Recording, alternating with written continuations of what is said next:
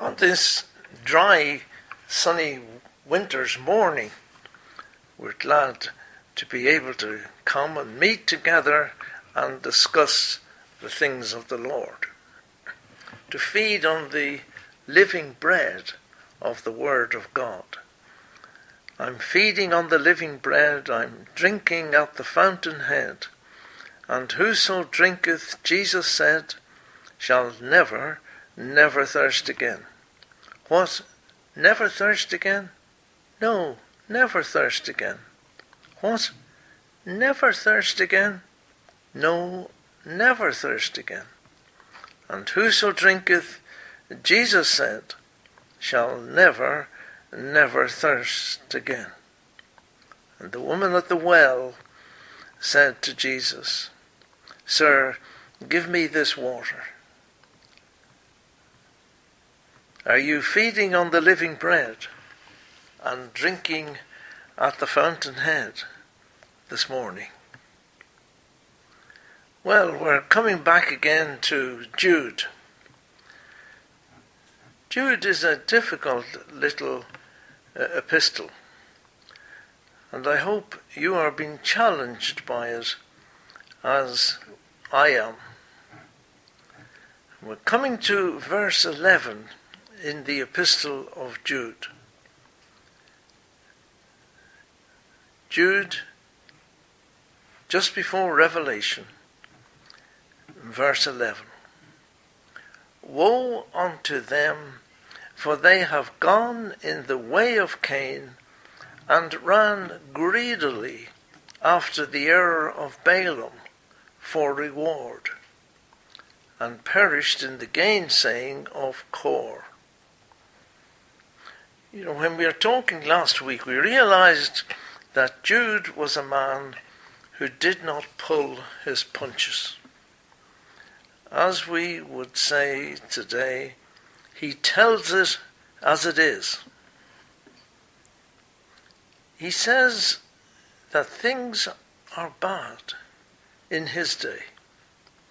The Word of God was being sidelined. People were not upholding the Word of God and contending for the faith.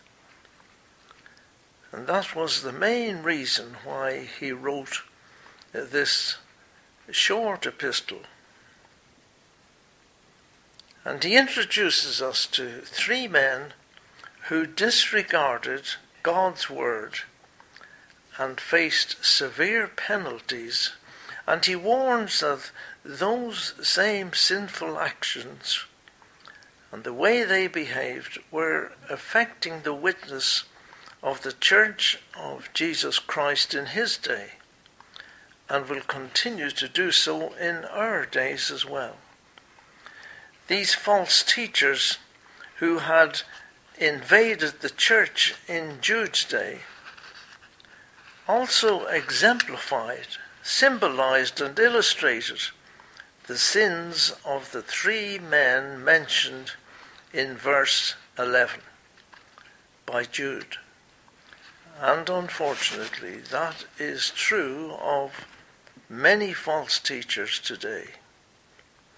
So let us once again look around and see if this is happening in our churches today, even as we speak. His second example in verse 11 is a man called Balaam. We'll take a look at this man. To start with, his name means foreigner. He was a foreigner. You know, the error of these men must have been very serious. And we had Cain, we discussed last week. He murdered his brother and rebelled against God's teaching. And we have a man called Korah, number 16. He rose up against Moses. Well, Balaam is in the middle of these two men. It seems he was not an Israelite. He came from Assyria, Iraq, Numbers 22 verses 4 and 5. Jude says, he ran greedily after reward. He ran greedily after reward. He didn't try and hide it. He was open. He wanted cash rewards. While Peter says in 2 Peter chapter 2 and verse 15, the way of Balaam, the son of Bezer, who loved the wages of wickedness. The wages of sin is death, but the gift of God is eternal life. He loved the wages of wickedness. As we look at Balaam, we will see in him a man who was self-seeking in the things of God. He looked as if he was on the right road, but his ambition was self-seeking, all for himself. The Jews apparently give him the following characteristics, some of the Jewish writers. Balaam the wicked, are an evil eye, a haughty spirit, and a proud soul. As such, inherit and descend to the pit of destruction. That was how some of the Jewish writers apparently thought about Balaam. Jesus, of course, writing through John in Revelation, also talk about Balaam. Writing to the church at Pergamum in Revelation 2, verse 14, it says, "Nevertheless, I have a few things against you. You have people there who hold to the teaching of Balaam, who taught Balak to entice the Israelites to sin by eating food sacrificed to idols and by committing sexual immorality." And one may read of such immorality if you read Numbers 25. Basically, the story of Balaam was that Balak, the king of Moab, wanted this man to come and curse the children of Israel, who had encamped very close to his country, and he was terrified that Israel would attack him and destroy him, as they had other nations prior to this. Balaam was a mixture of evil and apparent good. And you know, God hates mixtures. We did a series a while back on woolen and linen. God dislikes mixtures. God spoke to and through Balaam, who was seeking ways in which he could curse Israel and obtain the proceeds for his divination. He appeared to be a spirit medium whom God used to further his will for Israel. It's a difficult subject, this, to understand how God used Balaam to further his views and his will for the children of Israel. The Lord put a message in Balaam's mouth and said, "Go to Balak and give him this message." We know most about Balaam in Numbers chapters 22, 23, 24. We have all the goings on about Balaam and Balak. Numbers 22, and the children of Israel set forth and pitched in the plains of Moab on this side Jordan by Jericho. And Balak the son of Zippor saw all that Israel had done to the Amorites. And Moab was sore afraid of the people, because there were many. And Moab was distressed because of the children of Israel. And Moab said unto the elders of Midian, Now shall this company lick up all that are round about, as the ox licketh up the grass of the field. Funny expression that, wasn't it? When you see cows and ox eating grass in the field, they seem to be licking it up at a fierce rate. And that's what they expected would happen to them. And Balak, the son of Zippor, was king of the Moabites at that time.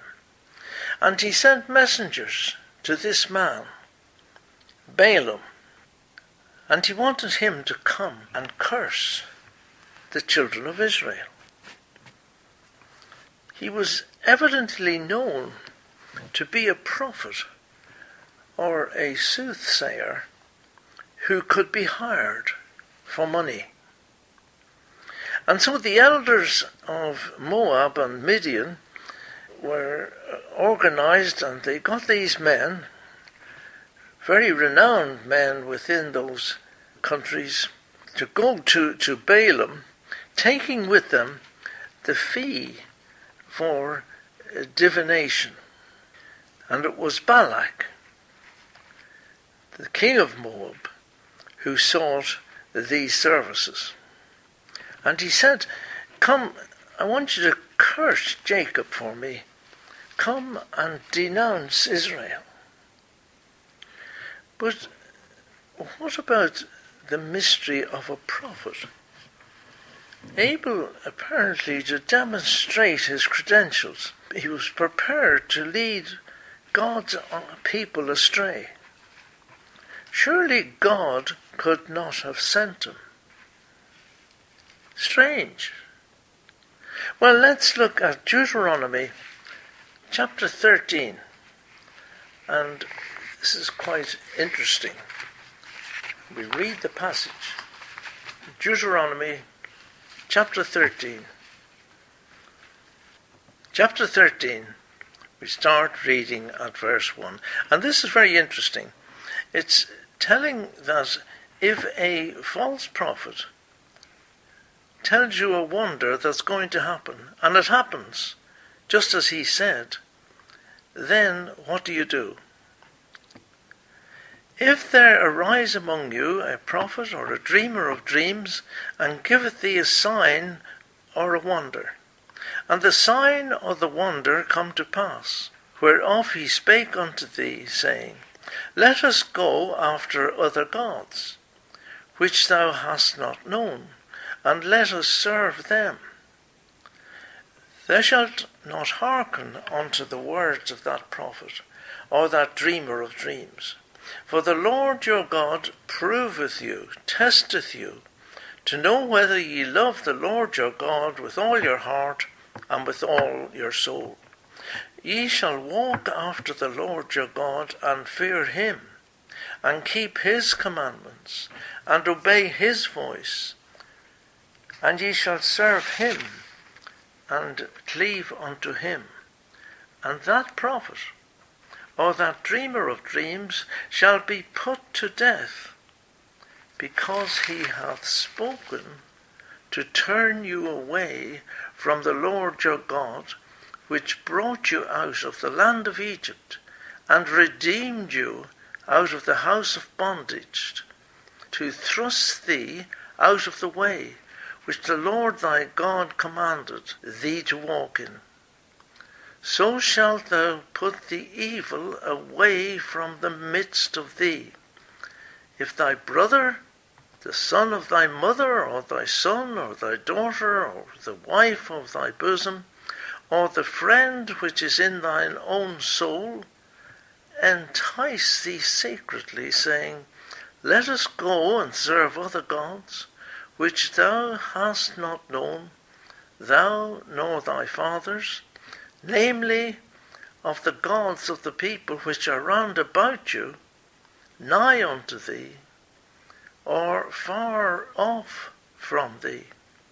For the one end of the earth, even unto the other end of the earth. Now that's covering a lot of people, all his acquaintances.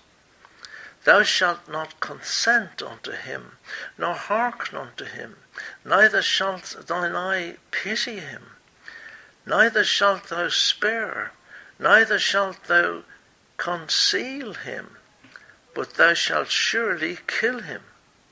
Thine hand shall be first upon him to put him to death, and afterwards the hand of all the people.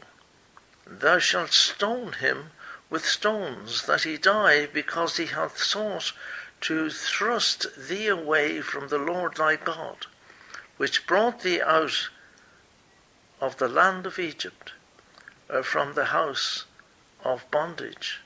And all Israel shall hear and fear, and shall be no more any such wickedness as this is among you. And ye shall do no more any such wickedness as this is among you. So this man, Balaam, fits in very well to what was happening there in Deuteronomy. Beware of blindly following prophets or miracle workers or faith teachers. Check what they are saying. Look at their life. Does it speak for God or for their self-interest? I suppose Balaam in the world is best remembered as the man whose donkey spoke to him. What was Balaam's error? It's very difficult when you read through chapters 22 and 23 and 24 of Numbers to point out exactly what was his error. The core issue is that Balaam had been commissioned by an enemy of Israel and was on his way to curse the Israelites whom God had blessed. However, the way in which Balaam acted contrary to God's will is more difficult to discern. When first asked to go and curse Israel, he inquired of God and was told, do not go with them. Don't go with them. You must not put a curse on those people because they're blessed. The children of Israel, God's chosen people. And he sent them away the first time. And then in Numbers chapter 22 and verse 20, they came again. And God came to Balaam at night and said unto him, if the men come to call thee, rise up and go with them. But yet the word which I shall say unto thee, thou shalt do. God had said, don't go with them. The men had come back from Balak, once again with obviously the proceeds for his divination. And God said, go with them this time. But you know, there is a feeling here, as you read these things, that Balaam was very keen to go with them. I get the feeling that he got up earlier.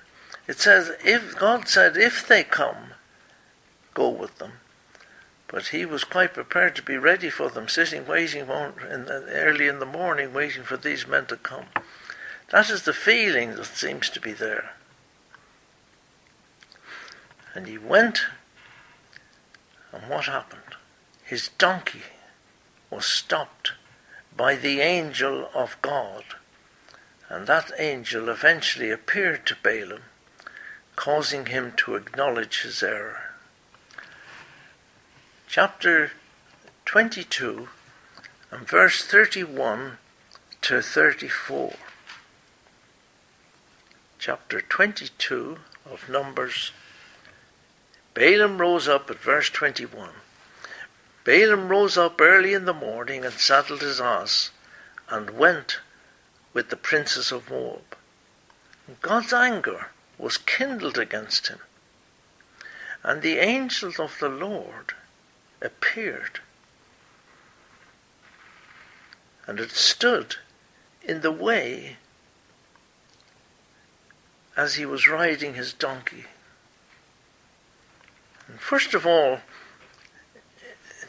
the donkey got past it in some way. And the ass saw the angel standing in the way, and his sword drawn in his hand. And the ass turned aside out of the way and went into the field, got off the road and into a field. And Balaam smote the ass to turn her into the way, to come back onto the road.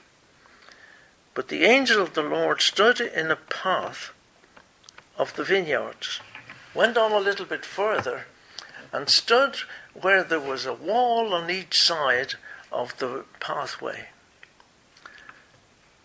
And Balaam gave it a couple of belts with his rod, and the ass saw the angel of the Lord.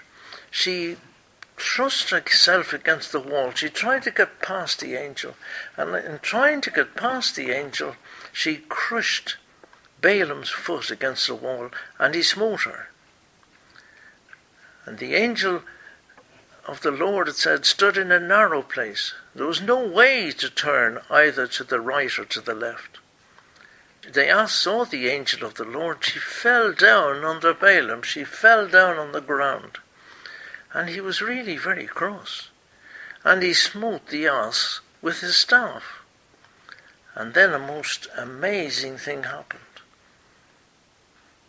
The ass said to Balaam, "What have I done unto thee, that thou hast smitten me these 3 times?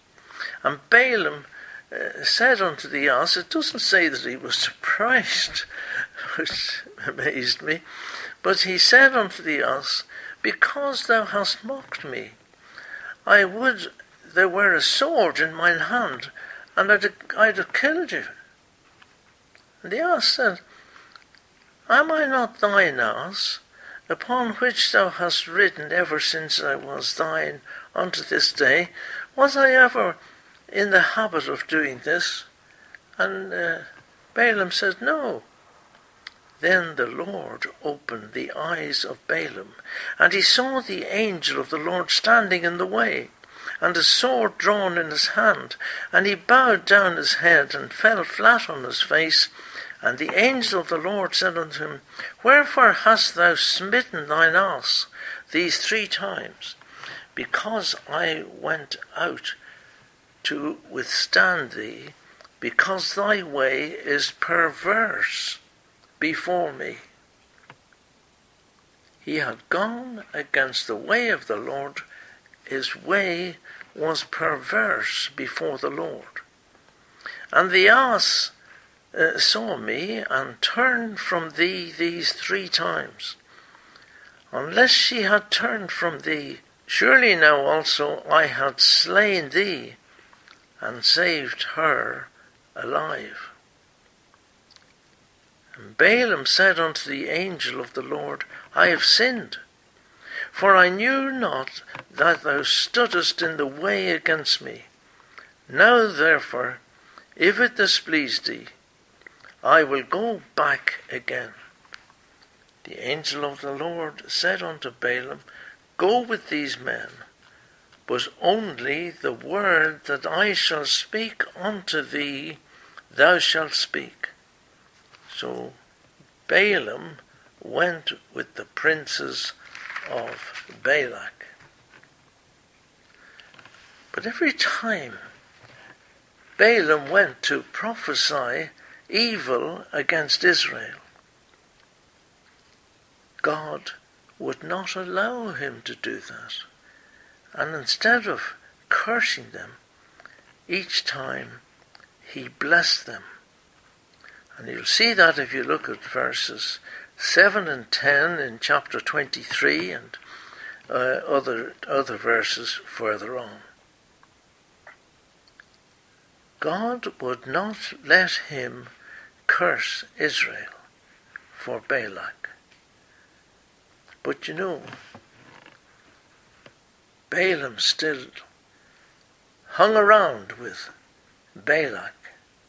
He was quite prepared to go along with the things that Balak wanted him to do.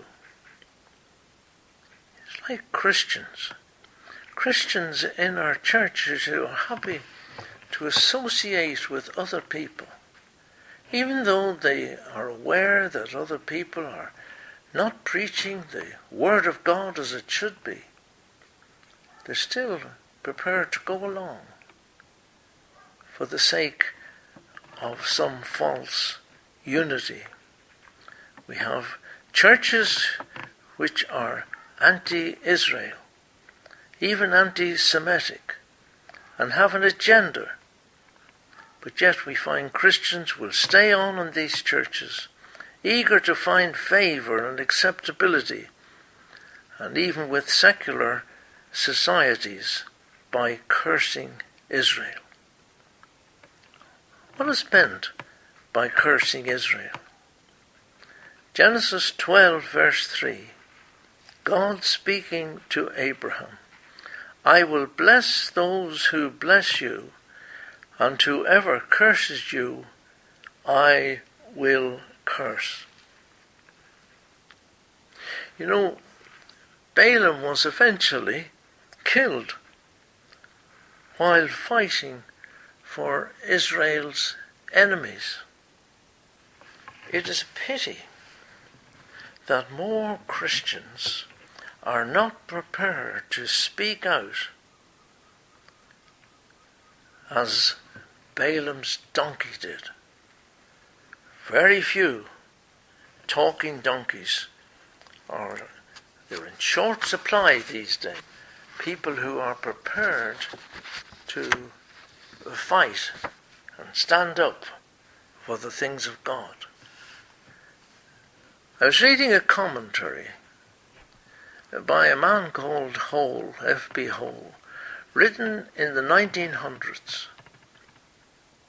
And I'll just read a short portion from this. This epistle speaks of the way of Cain and the error of Balaam. It is in 2 Peter that we read the way of Balaam, but in both epistles the thought connected with him is the same. For in Peter we find him described as loving the wages of unrighteousness. His course there is described as madness.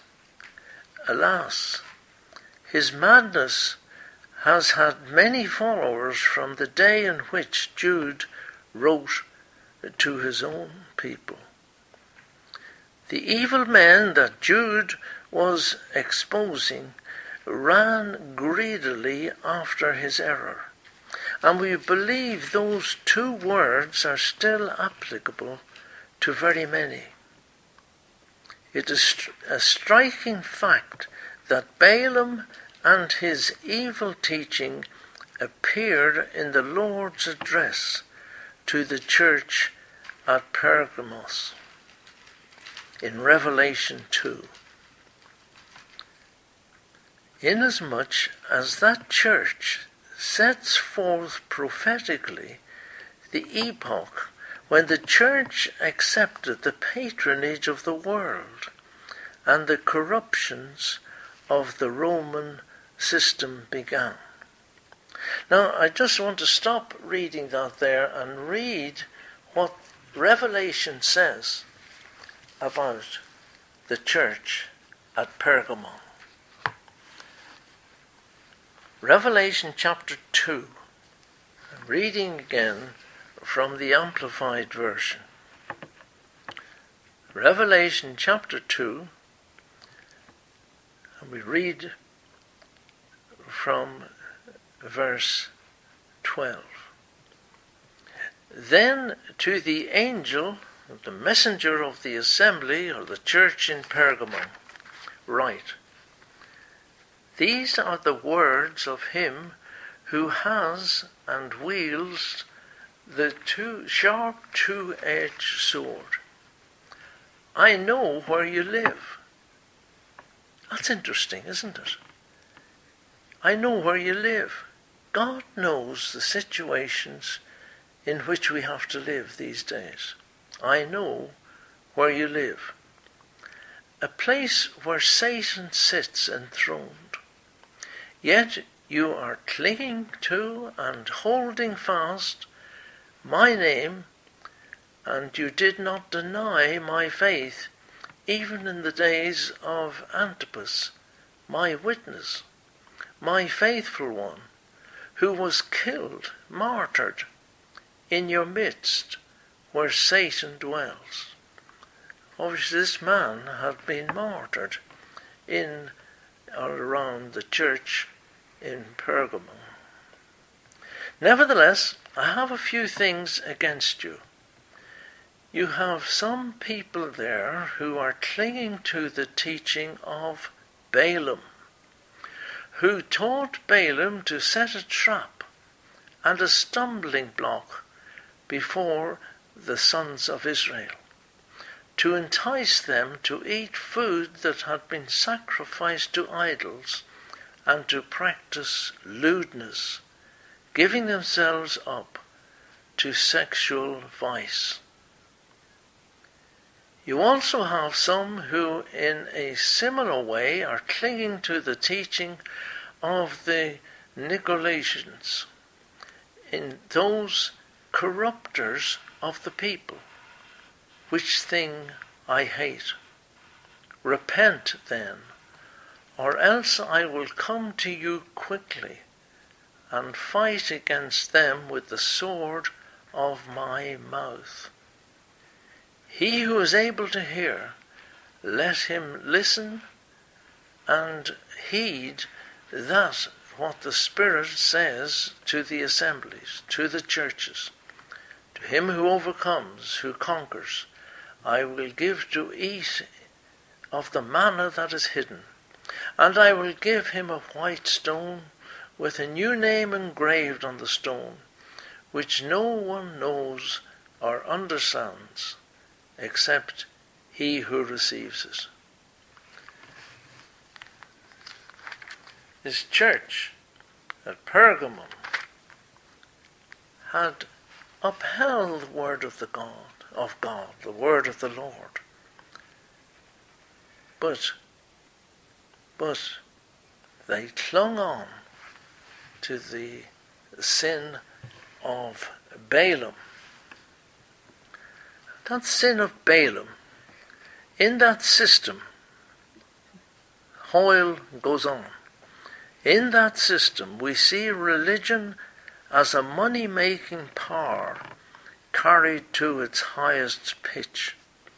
Years ago in Spain we saw a paper in which it was pointed out that all the supposed benefits which Rome offered from birth to death cost money. That in fact there was nothing without it. Moreover, after death, it was still money, money, and more money, for there was purgatory to be shortened. The title of the paper, translated into English, was The Religion of Money. The history of Rome through the ages furnishes us also with many and terrible examples of men who have turned the grace of God into lasciviousness, just as Jude says. Many other forms of error have a strong strain of money making in them, though not perhaps to the same extent. And that's a little commentary by that man Hall. And we must add these TV faith teachers and others are all making the Christian faith a religion of money. Balaam was a man who was self-seeking in the things of God. May we seek to show discernment in our lives, both personal and in our churches, seeking to walk worthy of our Lord as ambassadors of our Lord Jesus Christ for his sake. We must walk through this evil world, and we must act as ambassadors. We have to be careful how we walk and how we talk. We used to sing a chorus, "Keep the standard high. He's coming by and by. Keep the standard high for Jesus. Be careful how you walk. Be careful how you talk. Keep the standard high for Jesus." Amen.